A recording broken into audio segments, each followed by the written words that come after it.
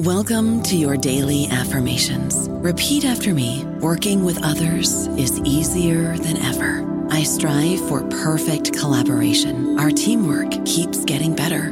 Yeah, affirmations are great, but Monday.com can really get you the teamwork you desire. Work together easily and share files, updates, data, and just about anything you want all in one platform.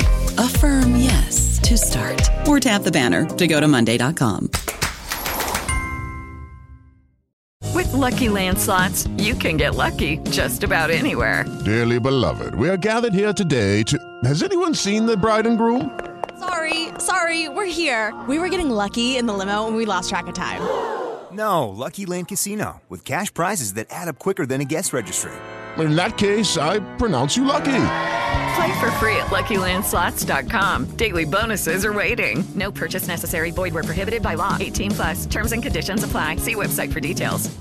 Hello, everybody. This is Marshall Poe. I'm the editor of the New Books Network, and I'd like to tell you that we have a new and improved website. It has 2 new features that we think you'll love. One of them is a vastly improved search engine, so that when you type in keywords, you'll get a bunch of episodes really quick. The other is the ability to create a listener account. And in that listener account, you can save episodes for later listening. So you can create a kind of listening list. We think these features are neat and we think you'll enjoy them. Please visit the site today. Welcome to the New Books Network. Hi, everyone, and welcome back to New Books in East Asian Studies, a podcast channel on the New Books Network. I am Dagena Dor, one of the hosts of the channel. Today, we're really honored to have Dr. Dagmar Schwerk on the show to talk about her new book, A Timely Message from the Cave, the Mahamudra and Intellectual Agenda of Geshe Dragpa Ginten Rinchen, the 69th Gekempo of Bhutan, published by the Department of Indian and Tibetan Studies at the University of Hamburg in 2020. Here's a little note. Since we are dealing with primarily the geographical region of Bhutan in this book, this episode will also be cross-listed and featured on the channels of New Books in Buddhist Studies, of course, but also New Books in South Asian Studies. So, Dr. Schwerk, welcome to the show. Yes, hi, Diana, and everybody out there. Thank you so much for the invitation to this wonderful podcast series, and I'm really excited to talk today to you about my new book.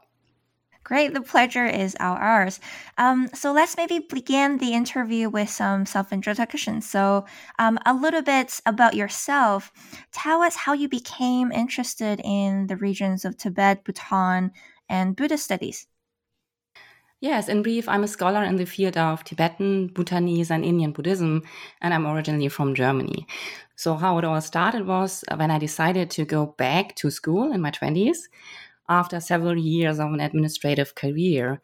Because of that, I think I chose my study subjects already from the beginning very consciously, and yes, followed my personal interest in, broadly speaking, Eastern philosophies and Tibetan Buddhism more specifically. I should maybe also mention that at the University of Hamburg at that time, I studied still within the framework of the old Magister system. That was a time before there was a complete shift to the BA and MA system in Germany as well. And the Magister was a little bit simplified, the BA and MA together, but it was much less pre-structured. So because of that, it really provided us a lot of freedom to choose courses from the early beginnings according to the own interest and build up much earlier a certain individual research profile, you could say. But also consequently required, of course, a lot more responsibility and really good time management from a student. So I chose to take Tibetology as my main subject, and then classical Indology and political science as my minors. Yeah, and so the system was really a little bit different. And then I proceeded with a PhD in Tibetology. And it felt that with the choice, I was really, one could say, part of 2 different academic worlds, namely, the Buddhist studies, Indology, and Tibetology, textual studies world on the one hand, and then the completely different and much bigger academic scene of social sciences. This really helped me to reflect from early onwards about the purpose of disciplines and interdisciplinarity, and also what directions I could or should maybe take as a scholar. And this influence is also seen in my research today. For example, by working on the highly complex and fascinating relationship between religion and politics in the Tibetan cultural area, social differentiation, and secularity. In fact, I think drawing from different disciplines in research on Bhutan is not only valuable for a historical perspective, but also when analyzing contemporary events such as Bhutan's successful COVID-19 response. Then Bhutan. So how did I become more interested specifically in Bhutanese and Himalayan Buddhism? There are a lot of reasons. I think that's for a lot of us researchers the case. However, I would say two stand out as main influences on my path. First, through just being and studying and living in the Indian Himalayas, with the peoples of the Indian Himalayas, namely the Darjeeling region and Sikkim, for some longer time during my magister studies, that really influenced my individual research path. I'm actually very grateful in a way that I did not go to Tibet, but to the Indian Himalayas at that point, because this really opened my eyes about the complexity and diversity of the Tibetan cultural area in a historical context, but also today still. And what this possibly could and should mean then to study something called Tibetan Buddhism and become a scholar in this field.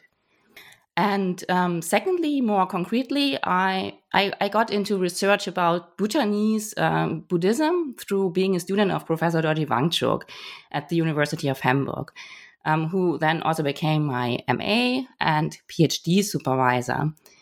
It was actually when I started to think about a possible MA topic that, yes, it wasn't as easy as I had thought to choose something that was interesting but also manageable at that stage, right?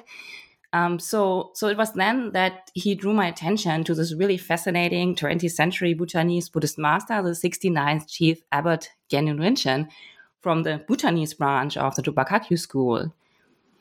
And Je Gyenun Rinchen was indeed not very well known outside of Bhutan until then, except as the author of Drukpa Khöndek's popular life stories and his important history of Bhutanese Buddhism as, one could say, the standard work for Western scholars working on Bhutanese Buddhism and, the religious and political history. Professor Dorji Wangchuk then proposed that I should work on a synopsis of Je Gyenun Rinchen's Madhyamaka interpretation. By the way, as it's customary in Bhutan, I refer often very automatically to the different chief abbots of Bhutan with this abbreviated honorific title of Je and then their name. So I just wanted to mention that in the beginning. So Je Gyenun Rinchen, Je Shakya Rinchen, and so forth. Okay, back to my MA and this Madhyamaka work. It turned out to be pretty complex in the end, but also raised my curiosity for this fascinating person and encouraged me to do more about Buddhism in Bhutan in general in the future. So I guess that's more or less how it all started. And yes, these are some of the influences on my path as a scholar, but also person. Yeah, thank you for sharing that with us. It's fascinating. I didn't know that you were also trained in political science. So I guess you became interested in Je Gyenun Rinchen, very early on, even in your MA and throughout your training. But how did you become interested in this specific topic in the book? How did you come to write a timely message from the cave? Was it something that grew out from your doctoral dissertation? Yes, that's correct. And this book is based on my dissertation research. And while I have been here at the University of British Columbia, I worked on this publication. So originally after the May, as I just said, due to my already existing interest in Je Gyenun Rinchen, it was pretty clear to me that I wanted to continue my work about him during the PhD. And I was personally very interested in working on Mahamudra. So I felt that this Mahamudra commentary by Je Gyenun Rinchen would cover quite a lot of his identity also as a scholar, practitioner, and author and teacher. So I felt I will also learn a lot about his life. Because, of course, Mahamudra is a paramount doctrine of his school, the Drukpa Kagyu school. one advantage, I think, was also for me that I thought, yes, I know already his specific writing style and thinking a bit through the foundation of his philosophical thinking of the Madhyamaka interpretation that I had worked on during my MA. On top, Professor Dorji Wangche had also mentioned that there was indeed a longer Tibetan biography about him out there in Bhutan somewhere. So I wanted to locate this work and also address Jigten Rinpoche's important role in Bhutanese Buddhism in the 20th century more in detail. Yeah, at least I would say also two aspects made me realize that this work is urgently needed. First, there's not much when it comes to Western academic scholarship on doctrines and practices in the Bhutanese Drukpa Kagyu school. Yeah, as I feel until recently, the focus was more on the religious political history of Bhutan in general, with excellent research, by the way. And second, most of the existing academic scholarship about the Drukpa Kagyu school, in particular when it comes to Buddhist doctrine and practices, has covered more the earlier Tibetan branch of the school. So big figures such as the fourth Drukchen Pema Kapo or the second Drukchen Kunga Peljo, but not so much of the Bhutanese, much later branch we are dealing here with. And yeah, we will talk more about that later, but that split from the Tibetan branch only in the 17th century. And maybe a last thought I would like to share about the process itself. Writing this, my first book, and what really helped me was that I actually had worked already in two different international and interdisciplinary settings since the PhD. So the University of Leipzig, and of course now here at the University of British Columbia. And what I mean by that is I was able to really engage in exchange with scholars from various fields and disciplines about my book in this process of publishing it. And by seeing and discussing my work through those new and often other disciplinary lenses, I could much better carve out what I really wanted to say and what was still unclear and so forth. Because of that, I also consciously created those intersections for more transdisciplinary discussion, hopefully, broadening then also the possible readership of my book. So yes, I think that's how and why I wrote this book. Yeah, thank you for answering that. Like you said, I'm really excited about these two interventions that you're bringing in the book. By the way, congratulations on the publication of your first book. I'm really excited for you. Thank you so much. Yes, that's a really big thing for me. Yeah, it's definitely a big thing. Yes. And like you said, right, this book really breaks ground in two previously understudied subjects in Buddhist studies in the West. One is Jigten Rinpoche's extensive Mahamudra interpretation, so the doctrine side of Bhutanese Buddhism. And second, the reception history of the Mahamudra controversy in the Bhutanese branch of the Drukpa Kagyu school. This is also something that's rarely been covered. We'll go into these 2 points in more detail in the later questions of this podcast. But in general, first of all, just so we can ground our conversation, what are some of the insights you can share with us on Jigten Rinpoche's unique perspectives on the Mahamudra tradition?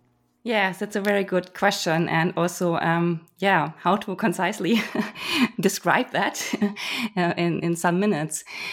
Maybe it's good to think of two aspects that go together here when we talk about uniqueness. So uniqueness maybe more in the sense of content. So what are some major traits of his Mahamudra interpretation and argumentation, more in the doctrinal sense?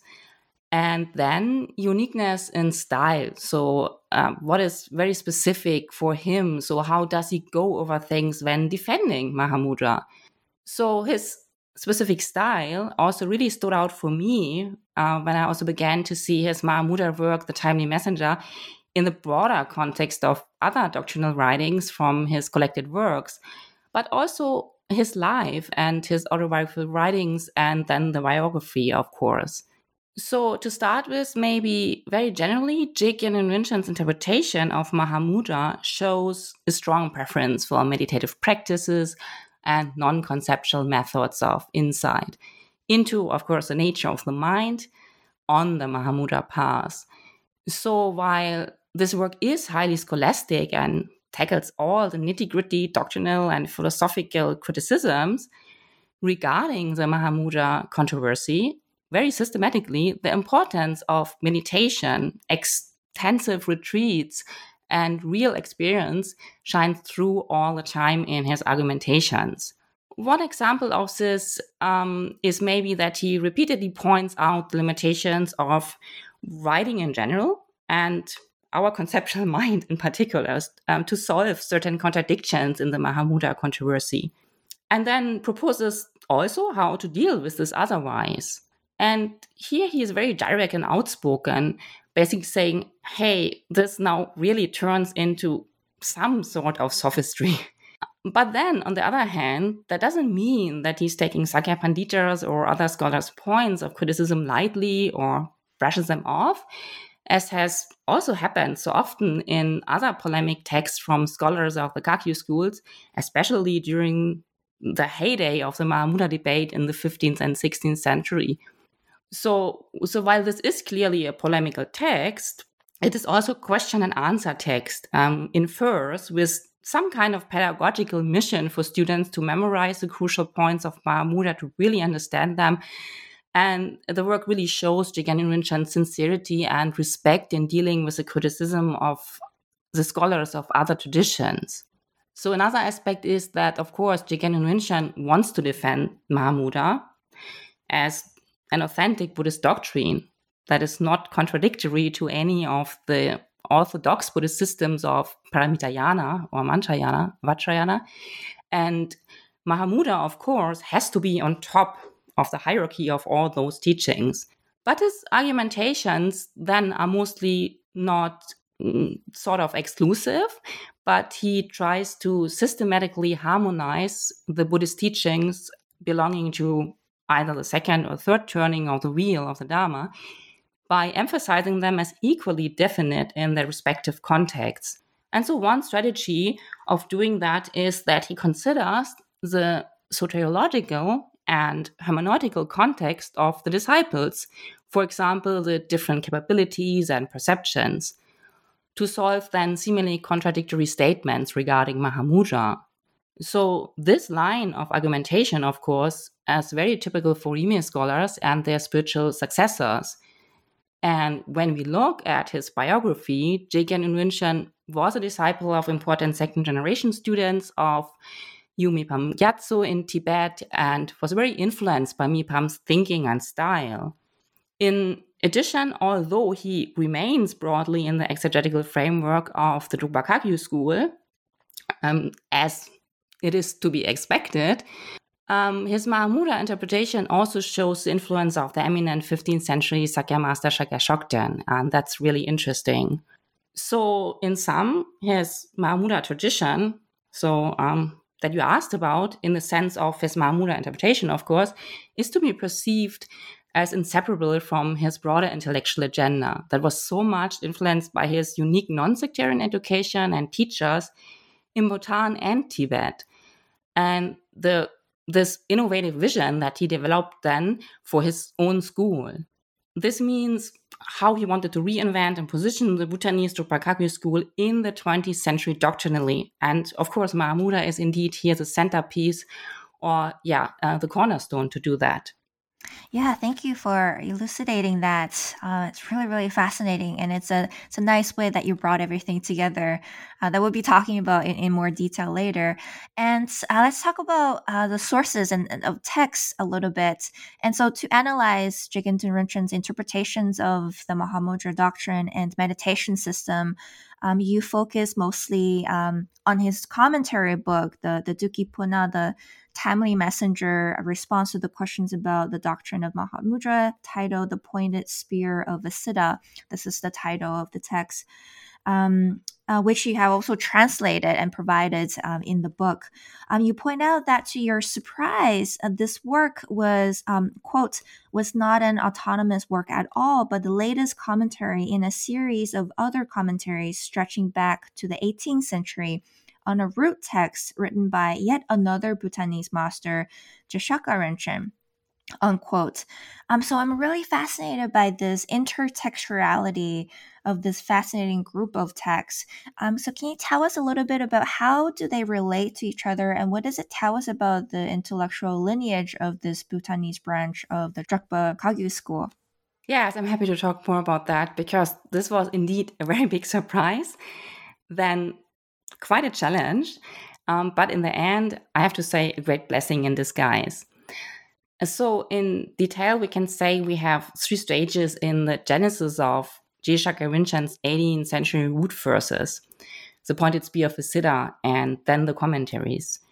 First, there are those initial oral discourses and the debate between Bhutanese and Tibetan masters from the Kagyu schools about Mahamudra, where J. Shaka Rinchan is, so to speak, the person leading the discussion and asking the questions and giving short answers.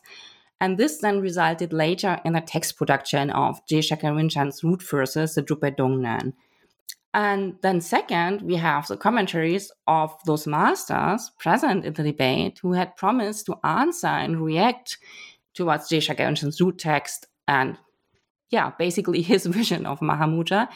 And those commentaries were found as far as the Yole Monastery in Tibet or Tsongsar Monastery in eastern Tibet.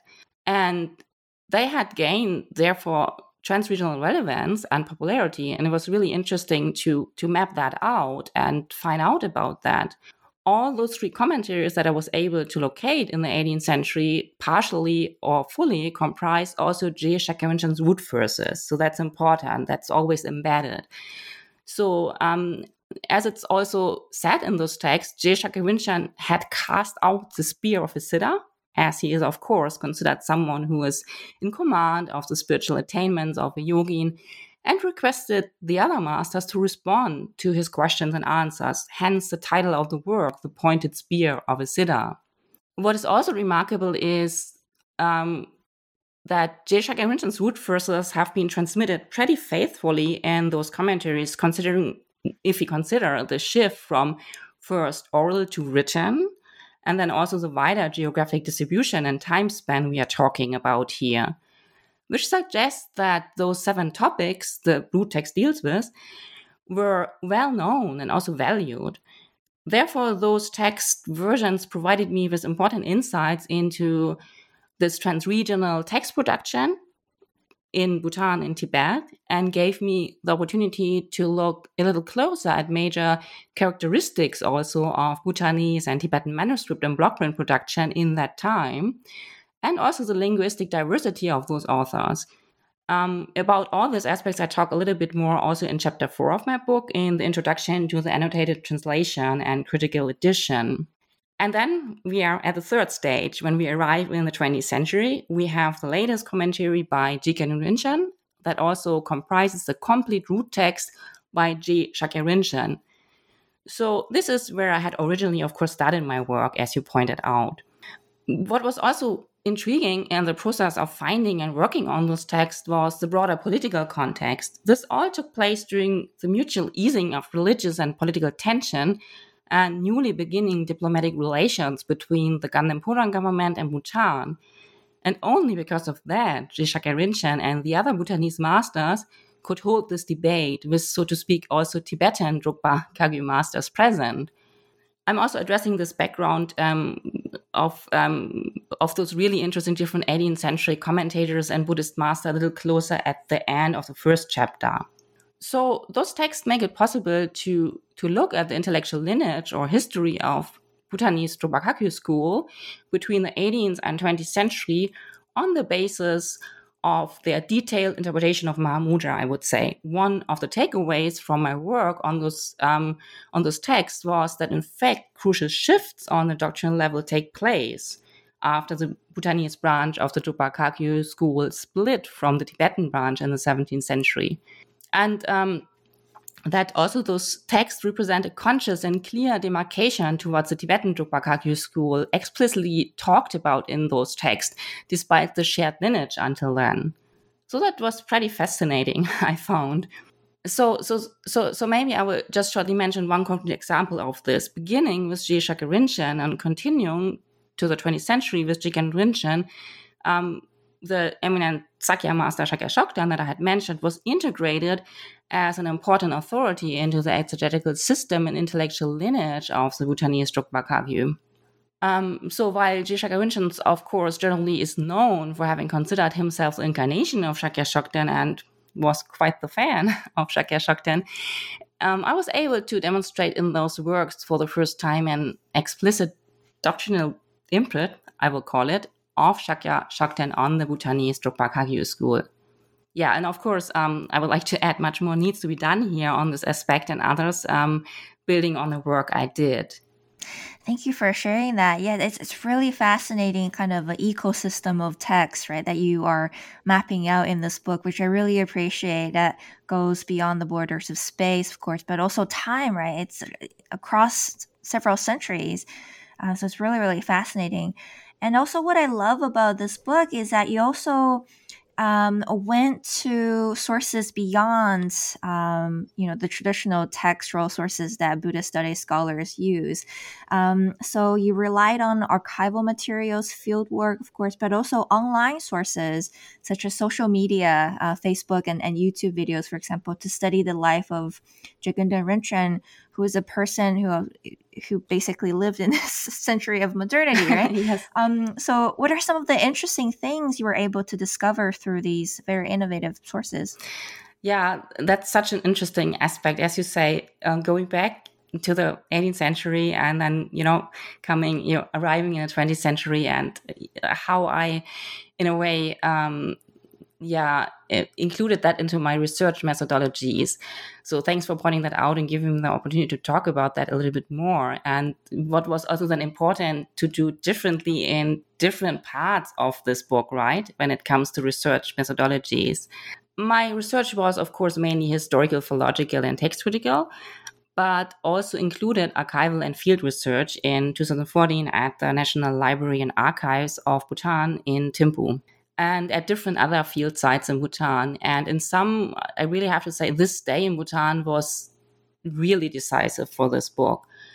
Maybe first of all, before we go into the biographical sources, also some of those Mahamudra works were only accessible in the National Library and Archives of Bhutan. And so therefore, I'm especially indebted to Yeshe Lendop, with whom I worked there, to be able to access two versions of Shakya Rinchen's root text, because this work is not included in his collected works or otherwise accessible through digital collections, the many digital collections we nowadays have, right, we can access. But then I was also able to locate additional 18th century commentaries and different versions of them. This then enabled me to produce the first critical edition and annotated English translation you had mentioned, to make those texts accessible to also an English-speaking audience. And I was also able to include a colored facsimile edition of two versions of J. Shakya Rinchen's root text in the appendix of my book. So that about the Mahamudra works. Regarding then the textual sources for J. Shakya Rinchen's life, I located the earliest biographical account in the library of Tango Monastery near Thimphu, with the help of monks there, of course. And thanks to the hospitality and the trust of my Bhutanese colleagues and friends, I was able to visit several key sites of J.K. Rinchen's activities, such as his birthplace and last residence, and I'm very grateful for that. That was super helpful for my research. So therefore, from the beginning, I collaborated with Tibetan and Bhutanese scholars and practitioners, but also direct disciples of him. This was helpful for clarifying explanations or practice instructions of Mahamudra that are not accessible through text and text alone, and also to receive actually the oral transmission of J.K. Rinchen's timely messenger. But this was also helpful for finding answers about specific questions I had collected about the life and works of J.K. Rinchen, and thereby accessing this rich oral tradition in contemporary Bhutan. And regarding social media, so since I first started to study J.K. Rinchen's life, I have personally seen a big increase in popularity within Bhutan, especially among the lay public, in remembering, documenting, and preserving his life. Even with a minimal temporal gap to his passing in 1997, there's already great variation in the form and content. So that means written and oral forms, or also traditional biographical accounts typically composed by the religious elites, of course, and on the other side, internet and social media contributions. Just one example from the biographical chapter would be the recent upload of extensive video footage from the 1990s on YouTube. This highly informative footage covers Jigten Rinchen travels in his function as the chief abbot of Bhutan during 1992. And by extensive, I mean here 11 separate movies ranging from nearly 2 hours to 3 hours each. So there's really something to do for scholars working more in that area of research. Yes. So from what I discovered and documented then in my research, I would suggest that studies about contemporary 21st century Buddhist masters should include a thorough literary, critical, and philological historical analysis, of course, of the textual sources, but also a systematic ethnographic study of the oral traditions, and very important, also a media analysis, if possible, of course. And a media analysis addressing the preservation of life stories and what that means for more traditional forms of life writing of Buddhist masters. I mean, whatever this traditional means to each of us, we would need to define that, right, in our research. Then, and we could do that through social media as part of mass media and the public sphere is extremely interesting in Bhutan, specifically considering the recent democratization process in Bhutan and, of course, the rapid digitalization of society. So then such threefold methodological approach acknowledges that there is a crucial and complex interplay between oral and textual forms.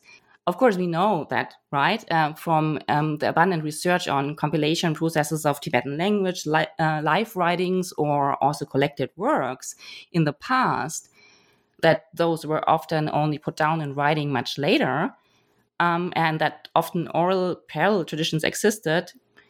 But the small but significant difference here is that today we would be able to trace this kind of shifts and changes live and in real time, especially through first generation students and so forth, while for the past we only can reconstruct as much, right? So this is a really great advantage here, and it was really important for me to point that out on the basis of this example and the life of Jigten Rinchen. Yeah, thank you. This is a really important point, I feel. I mean, to consider the media dimensions of the memories of these contemporary Buddhist teachers and scholars is really important, but it's also helpful, right, for younger scholars who are basically stuck in places during the pandemic. There's no way that we can continue our fieldwork for many of us.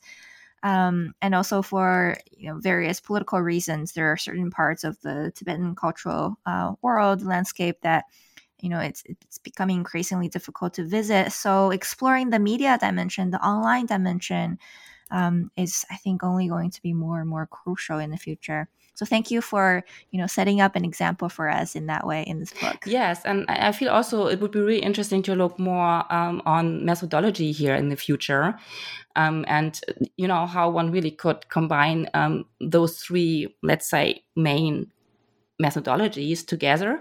And as you say, of course, like the second, ethnographic studies, that's of course at the moment very problematic for a lot of scholars, but like in theory we could talk about that, and that's really an interesting thought you have, that we could even look more at media analysis in those critical times where we cannot travel too much. So thanks for, that's a good insight.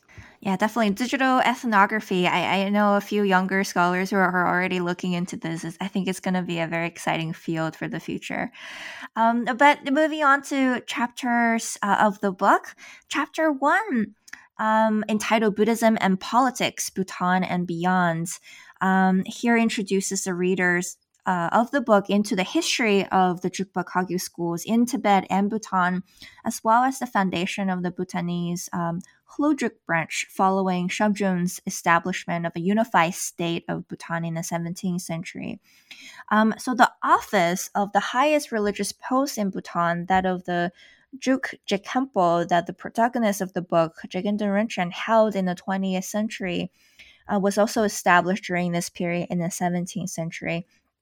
So tell us a little bit about this office of the Chief Abbot of Bhutan, especially for those listeners who might not be very familiar with Bhutanese history.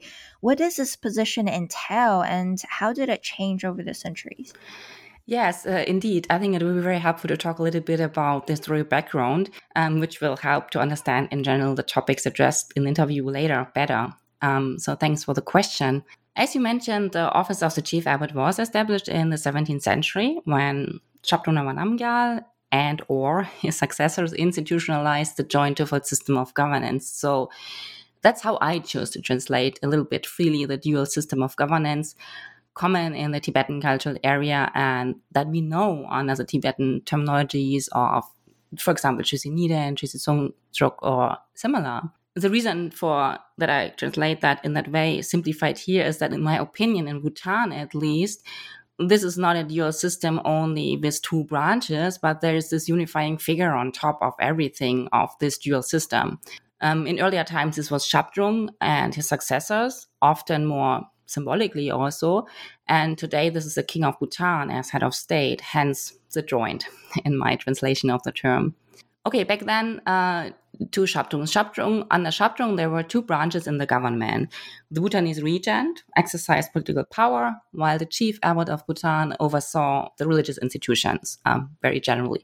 But in the political reality of the next 2 centuries, this was much more complicated with serious power struggles between the different factions, especially also about the succession of Shabdrung. This is important to know as a background because due to these power struggles and the changing constellations between the actors within this form of governance, in which the boundaries between the society spheres of religion and politics were permanently negotiated and shifted, also the position and the role of the chief abbot differed significantly. And that's also part of a new research project I'm working on, where I look at the political agency of the 9th chief abbot Je Shakya Rinchen, so our author of the root text. Long story short, in 1907, then the absolute monarchy under the Wangchuck dynasty was established and then transformed into the constitutional monarchy since 2008, but still with the structural continuity of the joint twofold system of governance. These changes, I would say, however, hardly touched on the official status or the function of the office of the chief abbot. So this chronological perspective you addressed. And overall, this puts Bhutan, of course, in a unique historical and analytical setting because from the 3 major Buddhist governments that we had, this system of governance and that had the system of governance instituted in the 17th century, Tibet and Sikkim don't exist anymore independently. And Bhutan is the only one left. So much here may be about what influenced the role of the chief abbot of Bhutan in a chronological perspective. When it comes now to today, and then also, of course, to the main person we are talking here about, the 69th chief abbot of Bhutan, Je Khenten Rinchen, the appointment process and the duties of the chief abbot are determined in the constitution of the Kingdom of Bhutan from 2008.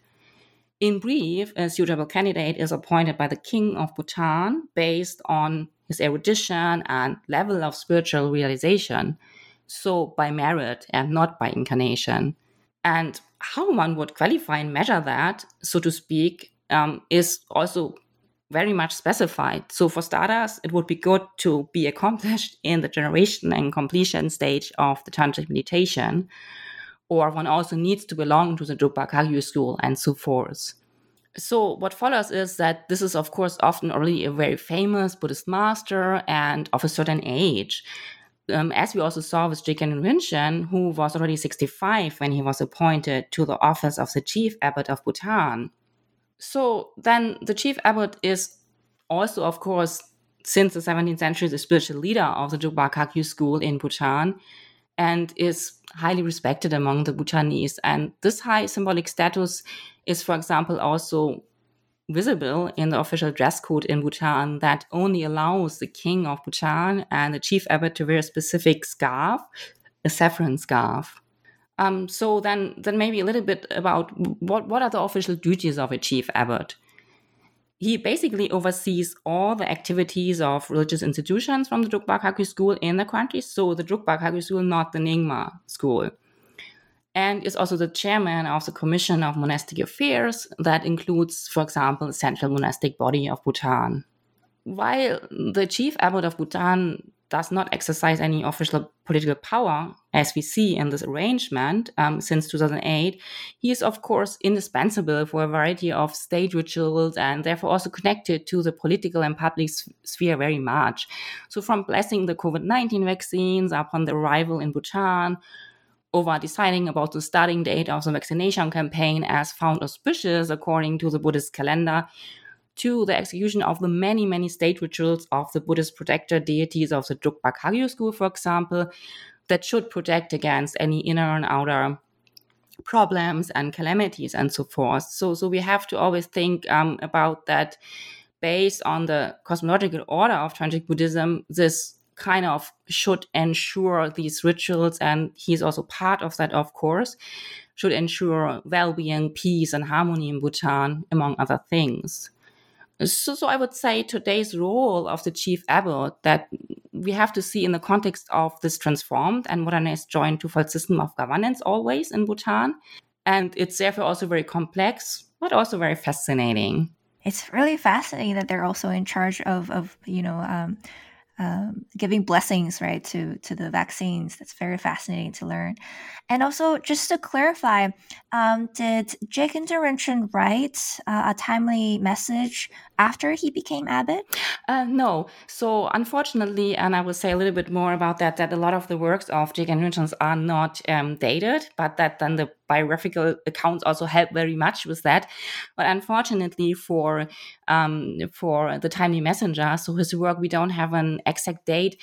It's just clear that he wrote it after the 1950s, so when he returned to Bhutan from Tibet. And I would most probably, as an educated guess, say that this is, of course, we talk more about the nature of this text, and then I would say it is in the context of his activities as the abbot of first Tangu and then Patuding Shedra, because it has also this pedagogical purpose and goal I mentioned before. So it makes sense because a lot of the works of those character, I would say, were produced at that time. But we don't have a colophon that says it was written in that year, in that specific year, unfortunately. Oh, that's really intriguing. And to go back to your previous answer to my question, I really appreciate you pointing out that Bhutan, maybe many people don't really think about this, or we just sort of take it for granted. Bhutan is the only place that still has this patron-priest relationship, or the dual governance, like you mentioned. And it will be a prime example to study the current kind of a contemporary relation between Buddhism and politics, which is probably your next project you briefly mentioned, right? Yes, and I've also already worked a little bit on this complex relationship, especially, because it's not as easy, because the mindset and the theoretical framework often in the study of secularity, modernity, and so forth works, of course, not with the framework we actually need to address such an arrangement we have in Bhutan. So where certain tantric, the tantric cosmology is still part of the mindset, and also how religion and politics go together and so forth. So that's super interesting. I've already written an article about that, but we need much more work on that. And I think that will also help to discuss these topics of religion, politics, secularity, modernity in the context of other religions and in religious studies, more in the field of religious studies. I don't know about you, but I'm very busy and I don't have a lot of time to cook. That's why I subscribe to Factor. Eating better is easy with Factor's delicious, ready-to-eat meals. Every fresh, never frozen meal is chef-crafted, dietitian approved, and ready to go in just 2 minutes. You'll have over 35 different options to choose from every week, including Calorie Smart, Protein Plus, and Keto. These are 2-minute meals. Factor meals are ready to eat and heat, so there's no prepping, cooking, or cleanup needed. They're flexible for your schedule. Get as much or as little as you need by choosing your meals every week. Factor is the perfect solution if you're looking for fast, premium options with no cooking required. Sign up and save. We've done the math, and this is important. Factor is less expensive than takeout, and every meal is dietitian approved to be nutritious and delicious. Head to factormeals.com/NBN50 and use code NBN50 to get 50% off. That's code NBN50 at factormeals.com/NBN50 to get 50% off. Wow, fascinating. I'm definitely looking forward to your future works. So let's maybe talk about Ginton Renshun's life a little bit. So this is the chapter 2's theme. And here you go into detail about Ginton Renshun's life and the different biographical sources that you have consulted in the process.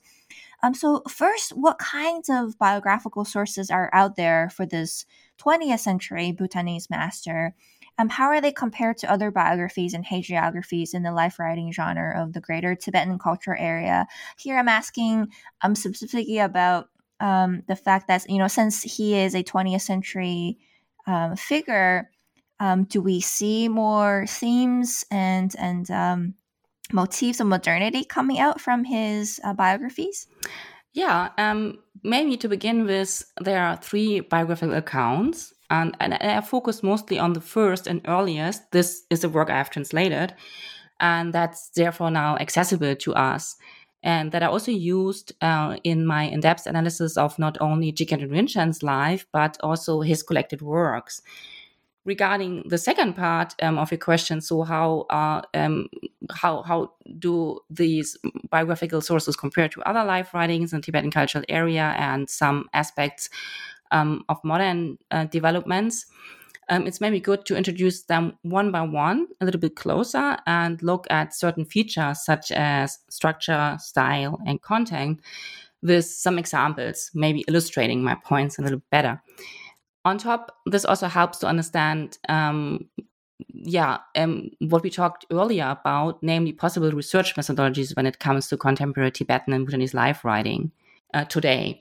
So first, we have the earliest detailed biographical and autobiographical account, the Dangshal Melong, so let's call it here in short the Crystal Mirror, that was published in 1999. So very close to the time of Jigkhenun's passing in 1997. The author is Dorje Lobeng Könley, today himself an eminent Buddhist master and Ginton Renshun's direct and close disciple.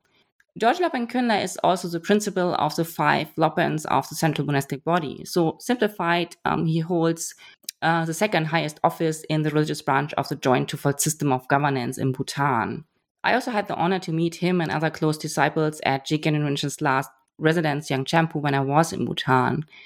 And within the Namta genre, so the complete liberation genre, the Crystal Mirror falls into the expression of realization works. So it's a tokchö. And as common in this genre, there's a great variety of literary forms and content besides the main biographical narrative in our example. Those are oral teachings, direct practice instructions, songs of experience, short autobiographical notes and poems by Ginton Renshun. And very important, the Crystal Mirror is built around and includes Ginton Renshun's brief first autobiography. Dorje Lobeng Könley very carefully separates those different sections, and so it's always clear who is speaking, where it is coming from, and so forth. Furthermore, the Crystal Mirror enabled me to date, as I mentioned before, a lot of different works from the Songbom, and I have also documented that done in the appendix and in the biographical chapter, and also to understand their context. For example, when they don't have a colophon, of course. And so to reconstruct also a sort of record of teachings and practices and transmissions was also possible, because there is also no Senyik and Ginton Renshun's collected works. So we understand much better in what kind of teaching, practice, and transmission lineages he stood, and how vast that was, so to speak. In general, the Crystal Mirror demonstrates the common features of traditional life writing, for example, in the form of the 3 layers of outer, inner, and secret biography, and also in its structure. So it consists of those typically 3 chronologically arranged parts. The first, pre-birth things, and of course also the authentication of what emanation and what incarnation he is. So Jigern Rinchen is considered one of the incarnations of the Terton Lera Blinkpa, and also Sekon Tsultrim Dondan Rinpoche, and the emanation of Marpa Lotsawa and the Mahasiddha Dombi Heruka. And the second part then deals with Jigern Rinchen's actual life, that was from 1926 to 1997. And the third part addresses Jigern Rinchen's illness and the subsequent wondrous events surrounding his death until the consecration of his remains in the reliquary stupa in 1999, so 2 years later. So based on my literary and text critical analysis of this work, it's definitely comparable to traditional and classical forms of life writing in the greater Tibetan cultural area, also pre-20th century, despite being printed in modern book format. And what's additionally very interesting to observe are the specific grammatical and stylistic characteristics that Bhutanese authors employ when writing in classical Tibetan. This is in itself a really fascinating but also separate topic, which should be further addressed, for example, by specialists in linguistics. Then we have a second, very brief biographical account with few concrete dates, and it was composed 1 year later in 2000. But it produces the same dates as the first. And then when I was working already on my final book manuscript, a third, again, more detailed Tibetan language account was published in 2017. That was commemorating 20 years of Jigern Rinchen's passing, and was followed then in 2020 by an English translation to make his life story more accessible to a broader audience among the Bhutanese public, who would, of course, otherwise not be able to read this account in classical Tibetan. So, and the short and sweet title of this work is Smiling Moon. And to start with, the author himself, Khenpo Tsering, calls this a supplementary text to the Crystal Mirror and Jigern Rinchen's own autobiographical account. And while Smiling Moon is based on the Crystal Mirror, much more orally transmitted episodes and memories from first-generation disciples and other contemporary Bhutanese are included. However, in general, they do not follow any systematic format of identification or location, but they're indeed a very good start for further ethnographic studies. Then, and that's really unique to this biography, The Smiling Moon, it is richly illustrated with first and foremost photographs of Jigern Rinchen at many different stages of his life. And in formal settings, but also informal settings. And it includes photographs of many eminent 19th and 20th century Tibetan and Bhutanese Buddhist masters. So as, for example, Dudjom Rinpoche, Dilgo Khyentse Rinpoche, Terton Lera Blinkpa, and Sonam Sangpo. But also lesser known Buddhist masters, where I'm actually not so sure if other photographs of them have ever been published. So in addition, there are many unique photographs of members of the royal family of Bhutan. That's also really interesting. Other major patrons and monastic and lay practitioners, as well as photographs of many religious sites and ceremonies and so forth. On top of everything, the publication features 3 of Jigern Rinchen's autographs and other religious paintings. So this publication, in fact, really thoroughly, and in some cases even for the first time, documents visually religious life and important religious figures in 20th century Bhutan, but also Tibet, of course, only until the 1960s there. On a more personal note, I think this is such a beautiful and amazing publication to put all that together. So I mean, speaking from the perspective of mainly a textual scholar here, usually working with text, I had already met, so to speak, all those Buddhist masters and people when I was working on the translation of the Crystal Mirror, the first biographical account. But I had no clue how many of them looked like in real life. And then I just got to see all those amazing and wonderful photographs. And suddenly all those names in the text got a face to it. So furthermore, I had actually also looked for autographs of Jigern Rinchen myself when I was in Bhutan. So it was so nice to finally see them also preserved and cared for. So that was kind of really the icing on the cake, for lack of a better word here, celebrating the end of my very long research journey about Jigten and Rinchen. And just before I forget, thanks again to everyone who has helped me to access those materials. So that would be the monks of Tango Monastery, first of all, but then also Dr. Françoise Pommery and Dr. Georgie Penjoa. So in sum, we could maybe say Smiling Moon employs some innovative and intriguing features in life writing, as I have just pointed out, that reach then also a much broader audience besides the monastic elites in Bhutan, and that we also find nowadays in other publications about more modern publications about Tibetan Buddhist masters in general. But it also still follows the way of more traditional and classical forms of life writing, in particular in content, I would say. Yes, I think that's about what I would like to share about those wonderful biographical accounts. Thank you. This is really helpful, telling us the consistencies, right, in these writings, but also the innovative kind of developments that are happening, which is, again, a reminder for scholars who are, looking for topics. This is something that we can definitely look into, these new types of genre and new developments in traditional genres. Yes. And just as a kind of additional question to this question on the life writing genre and biographical writings. Since Jigten Rinchen was active in the 20th century, so specifically from 1926, when he was born, to 1997, how did biographical writings about him engage with contemporary events in his life and geopolitical issues? You mentioned that he visited quite extensively Tibet in the 1950s and came back to Bhutan in the 1960s. Am I correct? Yes, and so how did he remember that time? Because most of us know that the 1950s is a rather kind of a violent political era in the history of modern Tibet. Yes, indeed. The biographical writings reference the invasion of Tibet and document also the following exile of Tibetan Buddhist masters to Bhutan, but also more generally document, as we just saw, major other contemporary developments in the religious and political landscape in Bhutan after the 1950s. So he came back in 1956, so not in the 1960s.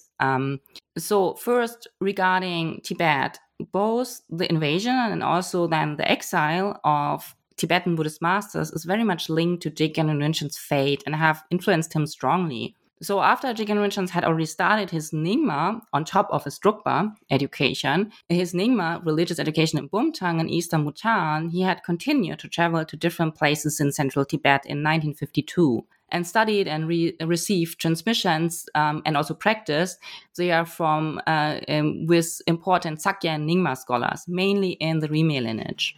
And initially, in 1956, he wanted to travel to eastern Tibet to continue his non-sectarian religious education. However, due to the increasingly difficult political situations and fights that are referenced also there, he followed the advice of his guru, the famous Dokchen Master Rao Pelden Chökyi Dragpa, and returned home to Bhutan in 1956. Moreover, then, of course, when Jigten Rinchen returned to Bhutan, his exchange with eminent Buddhist masters from different Tibetan Buddhist traditions continued shortly after, as many of them were then tragically forced to flee Tibet. And also for many of them, Bhutan became their new safe refuge in exile, right? So this enabled Jigten Rinchen to continue his non-sectarian education and exchange of teachings, practices, and transmissions. And one of the most well-known Tibetan masters in Bhutan, who also significantly influenced Jigten Rinchen, was, of course, Dilgo Khyentse Rinpoche. And, of course, the biography documents all those exchanges in detail. And as I mentioned a little bit earlier, the biography then kind of enables me also to produce something like a record of teachings received. So embedded, implicit senyik, we could say. And then, okay, that would be about Tibet. But then also I would like to mention that there are it's also documented in the biographical accounts how he engaged in important societal contemporary events and developments in Bhutan. It cannot be overstated how significant Jigten Rinchen's contributions were as an author, scholar, and teacher for first those doctrinal innovations, which I'm of course also talking about when I'm talking about Mahamudra and intellectual agenda, but also for the modernization of the religious educational institutions of the Drukpa Kagyu school after the 1950s. So, for example, then later in the 80s, in the 70s and 80s, in his function as abbot of the Tangu Chedra and Patuding Chedra. And his songbom includes 128 works, so that's a lot, right? And it covers all relevant topics of scholasticism, debate, and meditation and rituals. And works are used today in Bhutan. So, for example, the doctrinal works are often supplements of the official higher monastic curriculum for students for further clarification or memorization. And then, of course, I had already referenced the state rituals, right? For example, lots of his ritual manuals and liturgies are also used in everyday religious life in Bhutan. So in some, I think, what I was able to document through working on the biography is that the tragic fate of Tibet was closely linked to Jigten Rinpoche's personal life trajectory as a Bhutanese, and immensely influenced also the vision and his religious doctrinal identity he then systematically developed after his return for his own school, the Drukpa Kagyu school. Thank you. Thank you for answering my question on this part. It's a really fascinating story. Again, through your work, we really see sort of the networks of connections, right, beyond Tibet. Things that were happening in Tibet also had impacts all over the Himalayan region that, we should really pay more attention to. And let's talk about maybe the intellectual agenda of yes. Jigten Rinchen, right? This is a really big part of your book, since you also provided translations of his commentary and also the facsimiles and also a critical edition of the text. So there's a lot of interesting things to discuss here. So in this chapter, you show us how Jigten Rinchen engages with several topics of the Mahamudra controversy, since its first systematized criticism by Shakapandita in the 13th century. Right, so in other words, this 20th century Bhutanese master is engaging with a debate that has lasted for roughly 8 centuries, right, 800 years, as you have pointed out in the book. So why did Jigten Rinchen want to or choose to engage with this debate? And why did he feel the need to defend his school from critiques posed from hundreds of years ago? So a little bit about this Mahamudra controversy, maybe. Yeah, of course, with this question, you are hitting definitely the mark because of my work. This is indeed the core. The Mahamudra doctrine and also the intellectual agenda are, of course, indeed at the core of my work. And I explain, of course, everything about that in depth in this chapter 3. But also in the detailed annotated translation in chapter 5. So it's maybe good to differentiate here between what we can call sort of more general reasons for the relevance of the Mahamudra controversy until today that make it just logical for a scholar like Jigten Rinchen to engage in this debate, and the more individual reasons of him that he explicitly expressed in his work. So when Sakai Pandita raised his critique about Mahamudra in several of his works, first and foremost, of course, Domsom Rabie, we have to imagine that not as some kind of detached debate about one specific teaching in one of the specific Tibetan schools that for some reason he personally didn't like, but all those points Sakai Pandita is making were connected and address, we could say, those hot and unresolved topics of Tibetan scholasticism and exegesis that have been debated among scholars throughout Tibetan history and partially already in India, and I think will also be discussed in the future and are at the heart of Tibetan exegesis. This then, of course, forced those scholars from the Kagyu schools to defend their Mahamudra teachings also in the light of those much bigger, broader controversial issues. So that gives an idea how big the thing is. So here maybe some examples of what some of those hot topics would be are the integration of Buddha nature theory and Yogacara concepts into Tibetan Buddhism, and therefore also very different approaches to the Madhyamaka philosophy in Tibet. Then also this entails the relationship between the teachings of the second and the third turning of the wheel of the Dharma, and the relationship between gradual and more sudden approaches to the path, generally speaking, and many more.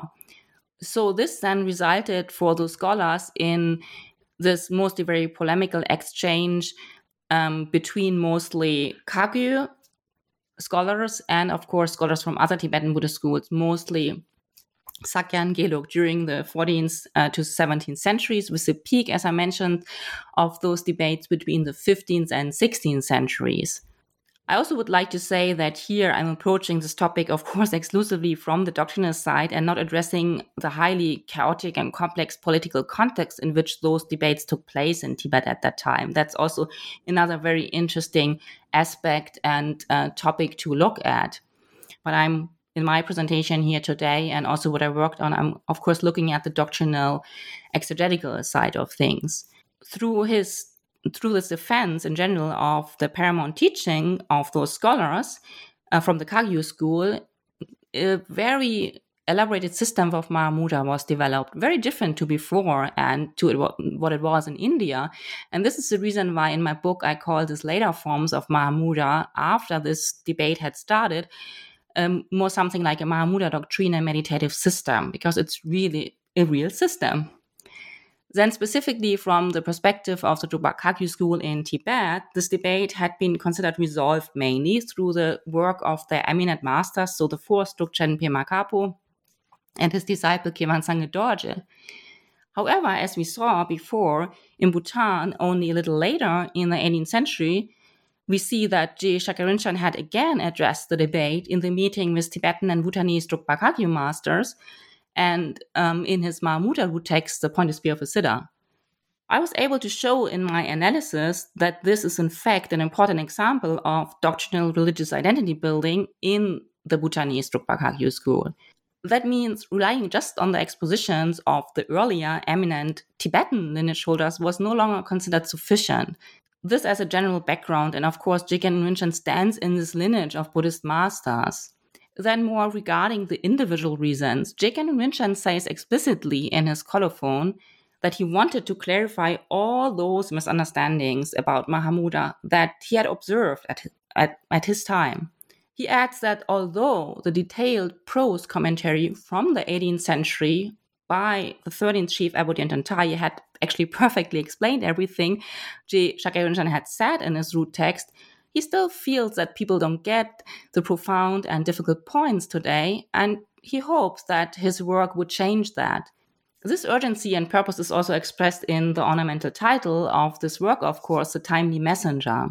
Furthermore, Jigten Rinchen composed his commentary in verse, generally a little bit unconventional for Tibetan commentary literature, to serve the primary and practical purpose that I had mentioned also before, rote memorization, so that disciples could better understand the key points. And we also have the question and answer format of the earlier work still preserved, so this Dreeland type of work. And finally, and more broadly speaking, another reason is simply that it's of course necessary for an important Buddhist master like him to position himself in this important debate about Mahamudra, because it's a cornerstone of his doctrinal identity. Yeah, thank you for really going into details with this question. I really like the part in your book where you argued and reminded us that, you know, these polemical texts is also a way for a certain tradition to form their own identity against certain kinds of traditions, conflicts within larger Buddhist traditions. And we can definitely see that here, and a continued kind of need to have that identity making. So we definitely see it in this chapter. Yes.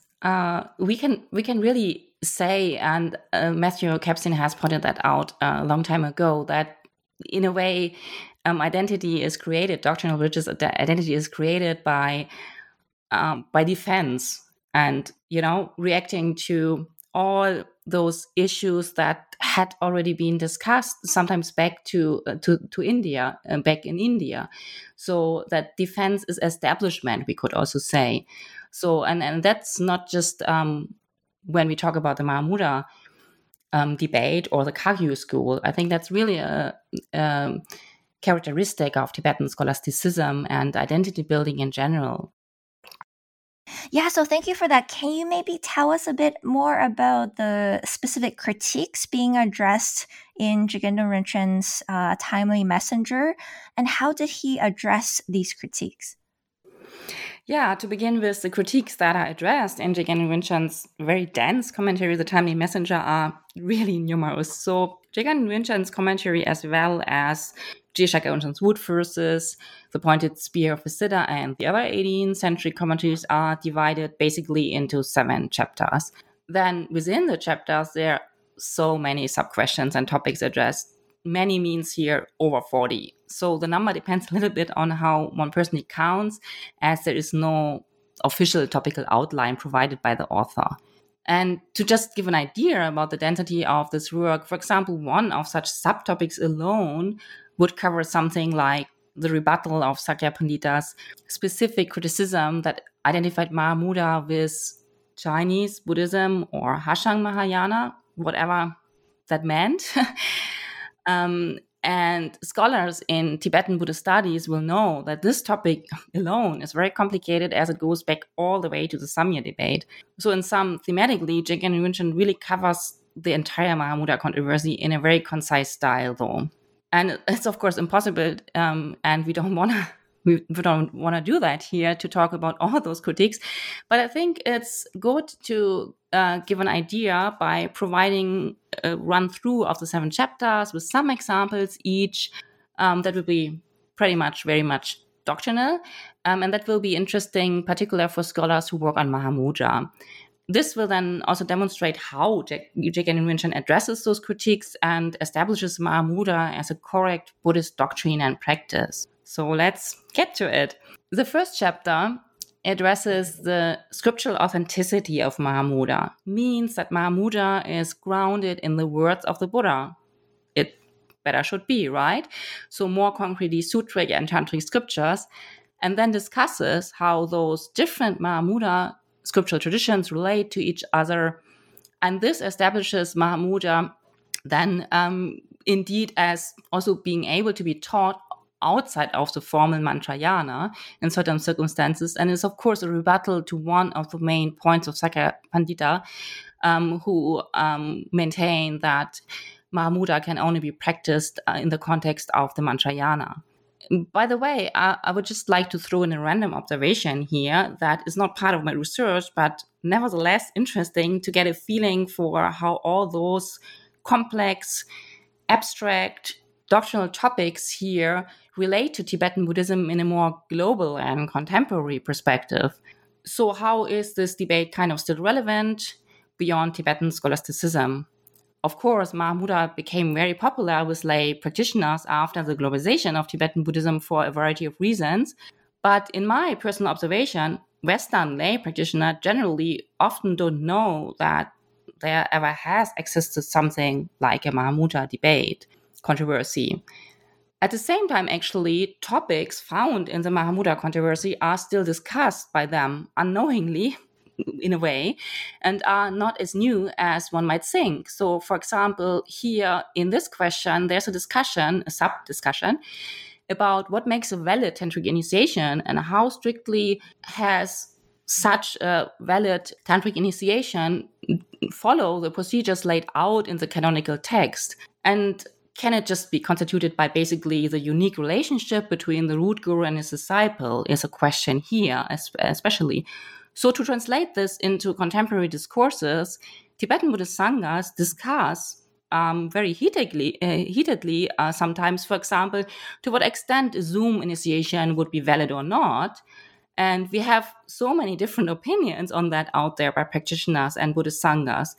So this is just one example for the relevance of some topics in this debate, and that we still find them, but often, there is no awareness that they are connected to earlier discussions, which are still crucial today.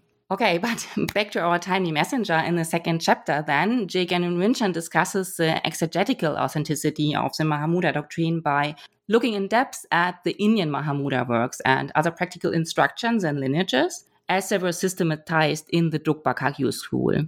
He specifically then goes on to discuss discrepancies in their canonical status.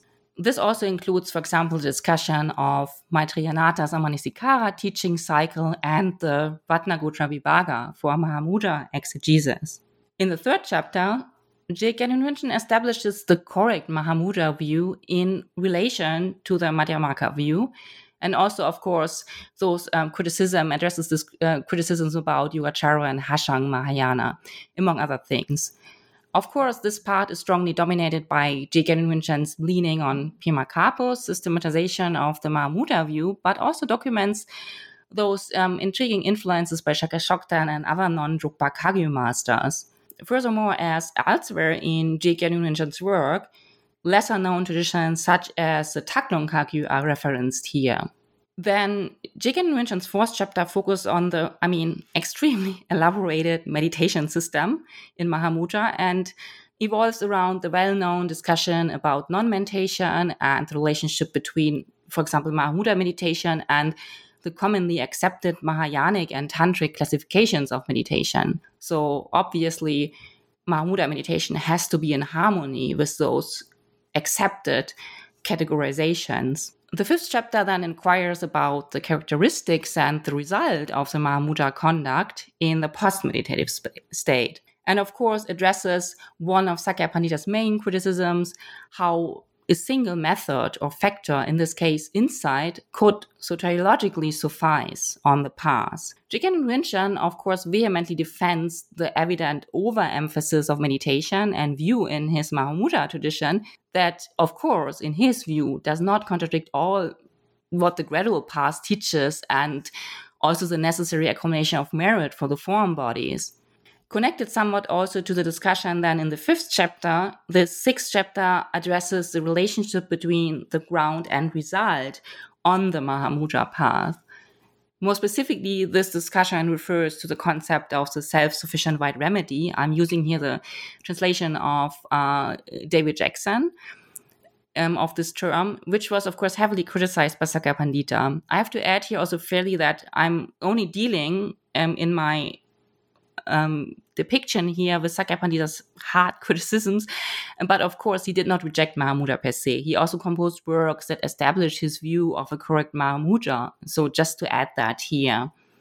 Yes, and then finally the seventh chapter examines the nature and characteristics of the root guru and the soteriological function of respect and devotion from the disciple's side, and kindness and blessing from the root guru's side, and what role they play in the context of the specific Mahamudra direct pointing out instructions to the nature of the mind. The topics dealt with here do influence most of the argumentations in the other 6 chapters as well, and thereby establish how essential the role of the root guru is for the correct understanding, practice, and transmission of Mahamudra. In sum, what J. Genrin Rinchen achieves with the strategy of those 7 chapters and in dealing in this particular way with the Mahamudra debate is that he establishes the Mahamudra doctrine and meditative system as a completely authentic Buddhist teaching by eliminating all contradictions with the authoritative Buddhist systems of Paramitayana and Mantrayana. And second, he establishes Mahamudra also as a paramount teaching within those Buddhist doctrinal systems, which is of course crucial for him as a Drukpa Kagyu master. So just to briefly review, the Timely Messenger is held together by, we could say, the bracket of authenticating means in chapter 1, 2, and 7. Those are, of course, scripture, so Buddha's word, exposition, and the root guru. While then, the Mahamudra ground, path, and result are covered in chapter 3, 4, 5, and 6, addressing each view, meditation, conduct, and the result. So this text is very complicated, but in a way, it's also very simple and very clearly structured. In conclusion, the Timely Messenger is a real gem. Through my translation, one is not only able to understand J. Genrin Rinchen's Mahamudra interpretation, but also the positions of J. Shakya Rinchen and also the 13th chief Abbot Yönten Taye's commentary, due to this intriguing intertextuality of this text corpus that we addressed earlier. On top, I identify and document in depth the positions of all those other Tibetan and Bhutanese scholars and lineage masters referenced by him, and of course the canonical sources. I also additionally make the effort to reference J. Gyan Rinpoche's other works of mostly doxographical character, which are connected to the lines of argumentation and so forth, and also point out towards Buddhist masters that have been influential for him, such as Yu Mipam Gyatso. So because of this is a kind of roadmap through the reception history of Mahamudra throughout the centuries back to Sakya Pandita. And that's really unique in comparison to other Mahamudra works, which often deal with a couple of different aspects of, for example, Mahamudra meditation or the Mahamudra conduct and so forth. As a result, my work is very useful also for research about Mahamudra beyond the Drukpa Kagyu school in Bhutan. And I really hope that my honestly very challenging journey through the Timely Messenger will therefore be put to good use by other scholars. It's definitely worth studying the long footnotes. They are there for a good reason. All right, thank you so much for going to all those points, point by point for us in such a kind of extensive manner. And of course, our readers, our listeners, right, are encouraged to pick up a copy of the Timely Messenger and read the super detailed translations and annotated critical edition of the text in the book. Lots of exciting footnotes, like you said, to explore. And lastly, we have two more questions, but one last question with regard to the topic is, as one of the pioneering scholars in the study of Mahamudra traditions and Buddhism in Bhutan, what advices do you have for current and future scholars interested in researching on these topics? Oh, that's too kind of you to say. But I'm definitely happy to share some of my thoughts about research regarding Mahamudra and Buddhism in Bhutan and things I've learned and observed during this process of writing this book. I will focus here on the Drukpa Kagyu school and not the Bhutanese Nyingma tradition because that is not my field of expertise. So the first thing is, as I mentioned, that we have a significant gap in our field of study, means Tibetan and Bhutanese Buddhist studies when it comes to philosophical doctrinal positions, practices, and rituals in the Bhutanese Drukpa Kagyu school, in particular for the time period since the split from the Tibetan branch in the 17th century. So we need to pay more attention to the fact that there never has been one doctrinally monolithic Drukpa Kagyu school that is supposedly dominated by this super great vision of the omission Pema Kapu eternally. But we need to understand the diversity within the different branches of the Drukpa Kagyu school in the future much better. Lots of things are even happening still today, as we saw, with the activities of contemporary Bhutanese masters engaging in explication, debate, and exposition.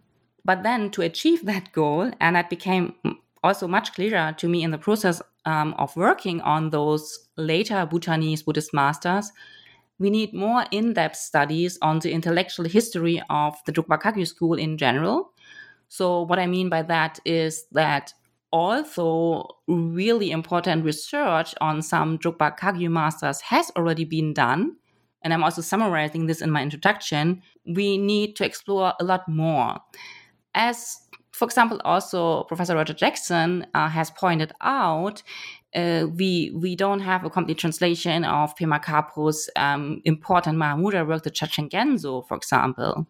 But having said this, we also need more work on the earlier formation of the Drukpa Kagyu school prior to the first Drukchen Pema Kapu and the second Drukchen Kunga Peljo, considered usually as two of the big systematizers of the school.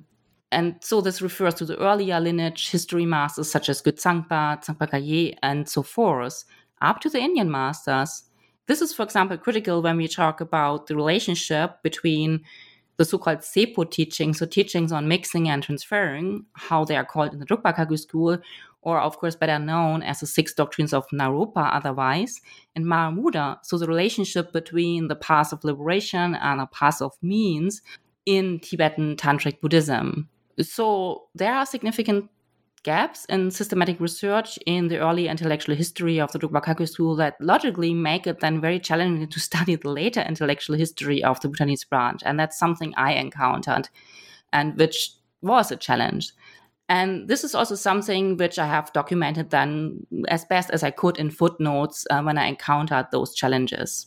Then another area that I find, and maybe the last point, that I find personally really exciting is the mutual doctrinal influence between Nyingma and Drukpa Kagyu traditions in Bhutan. And I have pointed that out at several points in the interview.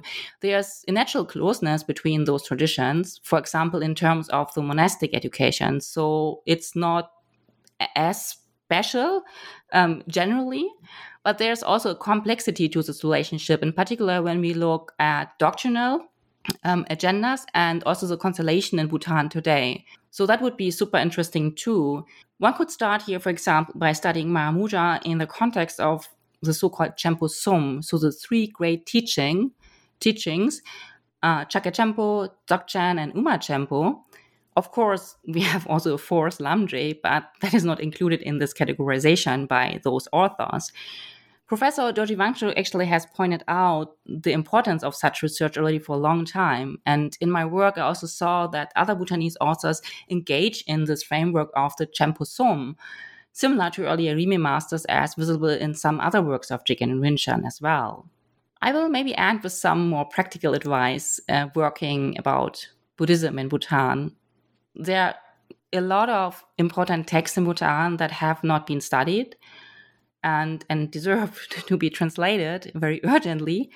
And they are also only available there. But it is also important to think carefully about how to access Bhutan for such research. And we talked a little bit about the difficulty of ethnographic studies before, right? And accessibility. And also what is realistic. So I think that's very important to consider when one wants to engage in the study of Buddhism in Bhutan. In addition, I would say from my experience in 2014, it's really helpful not only to know classical Tibetan and Sanskrit for this textual work and translation of doctrinal text, but also to somewhat understand a bit of Dzongkar or Nepali when one wants to engage in field work in Western and Central Bhutan. So you see, there's quite a lot of exciting stuff to work on, and therefore, hey, scholars out there, please join me. Thank you. Indeed. Thank you for these really, really wonderful advice. I hope more and more scholars will be jumping on to these new projects together with you, and really look forward to that. One last question. I promise this is really the last question. So what are you working on now? What is, and also what is one new book, academic or not, that you would recommend to our listeners? Yes, I'd love to share a little bit also about my new research project. In brief, I'm investigating identity and nation building in Bhutan in the 18th century. And yeah, we will somehow also see how that builds up on things I've been doing and things I've been mentioning throughout the interview. Some crucial aspect to look at here is the agency of Bhutanese Buddhist masters who were not only those important key figures at the intersection between religion and politics within Bhutan in this joint twofold system of governance, but also diplomats in the foreign relations with the Grandam Phodrang government. And I will in particular focus on important diplomatic travels of several Bhutanese Drukpa Kagyu masters, such as Jishaka Rinchen again. So this will for the first time actually shed light on the Bhutanese perspective in foreign politics in the greater Tibetan cultural area, and investigate also Bhutanese Tibetan entangled history, so to speak. Another way to put it is that this is one important and still missing piece of the puzzle in research on the complex political and social history of the greater Tibetan cultural area. In a chronological perspective, such systematic historical analysis will help to understand the complex interplay between religion and politics that I have referenced also in this interview before, not only in the 18th century, but also today, much better. And what I find very fascinating personally also is that my research can contribute to understanding Bhutan's role better in the context of geopolitics of the British Raj and, of course, the Qing Empire. So this means looking at Bhutan's historical relevancy role in linking South Asia and East Asia. As a result, this then also questions this common perception that actually is kind of a product of the colonial lens on Bhutan, namely that describes Bhutan always as this tiny country in between and sandwiched between big powerhouses. And of course, before the British Empire and the Qing Empire, and now that's of course always India and China. And for example, Natasha Call has analyzed this more in her work, and also Sarah Schneiderman has addressed this in-betweenness of the Himalayan region more broadly, also talking about Nepal. So that's kind of also where I feel I will be able to contribute something with looking at the 18th century. So that would be the localization of my research in our field more broadly. And then the reason why I also chose the 18th century is because it's a critical juncture in Bhutanese history. Once again, when we go back to Shabdrung, who founded and united Bhutan, and whose death had been concealed for about half a century, when we arrived then in the 18th century, naturally, as Shabdrung had been such a charismatic Buddhist ruler and tantric master, he left behind a substantial power vacuum. Consequently, we see that identity policies for building a new Bhutanese identity went on throughout the 18th century. Those identity politics took place in different societal areas and focused not only on religious doctrinal, as we saw already today, but also socio-cultural identity, and then finally, of course, national identity. Examples are the codification and standardization of monastic and civil laws and administration, commissioning of religious and political histories. And yes, in conclusion, that's a really interesting time to look at when it's about identity and nation building in Bhutan. And the empirical materials are also very interesting that I will look at. In brief, they are of two types. The first document more individual perspectives of these Bhutanese Buddhist masters and their agency and Bhutanese Tibetan diplomacy and the political relations. And they are mostly autobiographical and biographical works, while the second type of sources are more contextualizing historiographical sources, such as the Bhutanese legal code and religious and political history. They represent, therefore, more of a collective perspective on those realities of the joint twofold system of governance in Bhutan and the identity policies. And my specific focus is on these important diplomatic travels from 1740 to 1748. They have not been studied in detail, and in which those Bhutanese Buddhist masters were traveling as the first exchange group envoy to Tibet, together with actually a very important diplomat from the Tibetan side, the second Deoli Toku Kongamigo Dorje. And yeah, this was the first time after a century of wars, with first the Tsang rulers and then the Ganam Phodrang government, and basically no access to Tibet. So that's really an interesting, auspicious coincidence here to have those texts. Focusing then on the writings of the ninth chief abbot of Bhutan, Jeshak Arinchans, will also enable me not only to address his importance doctrinally, but also for those Tibetan Bhutanese politics and relationships.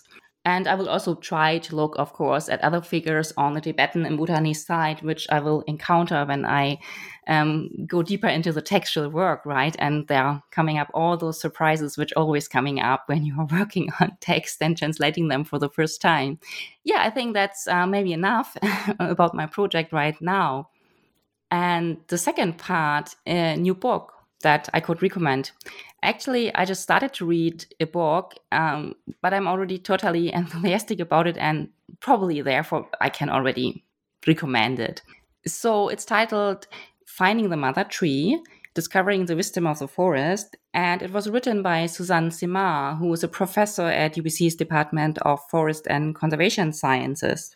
Very simplified, it addresses how networks of underground fungi allow connected trees to share resources such as water, nutrients, and carbon, and basically how they communicate in a very complex and amazing way with each other. Just mind-boggling to get into that. So in a way, this is not too much connected with my research, but also with my it is connected with my teaching, because I also teach about Buddhist ethics and the environment. But I think more broadly speaking that this book can make us question our existing attitudes towards nature and also develop some more humility towards and respect to the other than human. So in my opinion, this would maybe also contribute to tackling the climate crisis, besides all the technical solutions and policy actions we of course also all need. that's I think that's a really interesting book. So I would like to recommend that. Thank you. That sounds like a really fascinating book. I mean, we're recording this episode today in the morning, just when I undersea volcano, near Tonga erupted, and all the West Coast. So Dagmar is in Vancouver, I'm in Santa Barbara. We all received tsunami warnings. So this really shows how connected the natural world is, and we need definitely more humility towards that. And I'm really excited about your upcoming research work. Definitely looking forward to that. And thank you. I hope it comes out soon. I think it will take some time, but I will try my best. I think we've taken really a lot of your time already. Thank you so much for sharing your time, your passion for this project, and of course, your expertise. Congratulations again on this book. Thank you once again, Diana, for having me here on this wonderful podcast series and being such a great host. It was a real pleasure to talk with you about my book. I would also like to use the opportunity to say once again thanks to everyone who has supported me and contributed to this book academically, but also personally. And finally, I wish you also all the best for your own research work. Oh, thank you. Take care and bye for now. Thank you so much. All right, bye-bye. Bye-bye.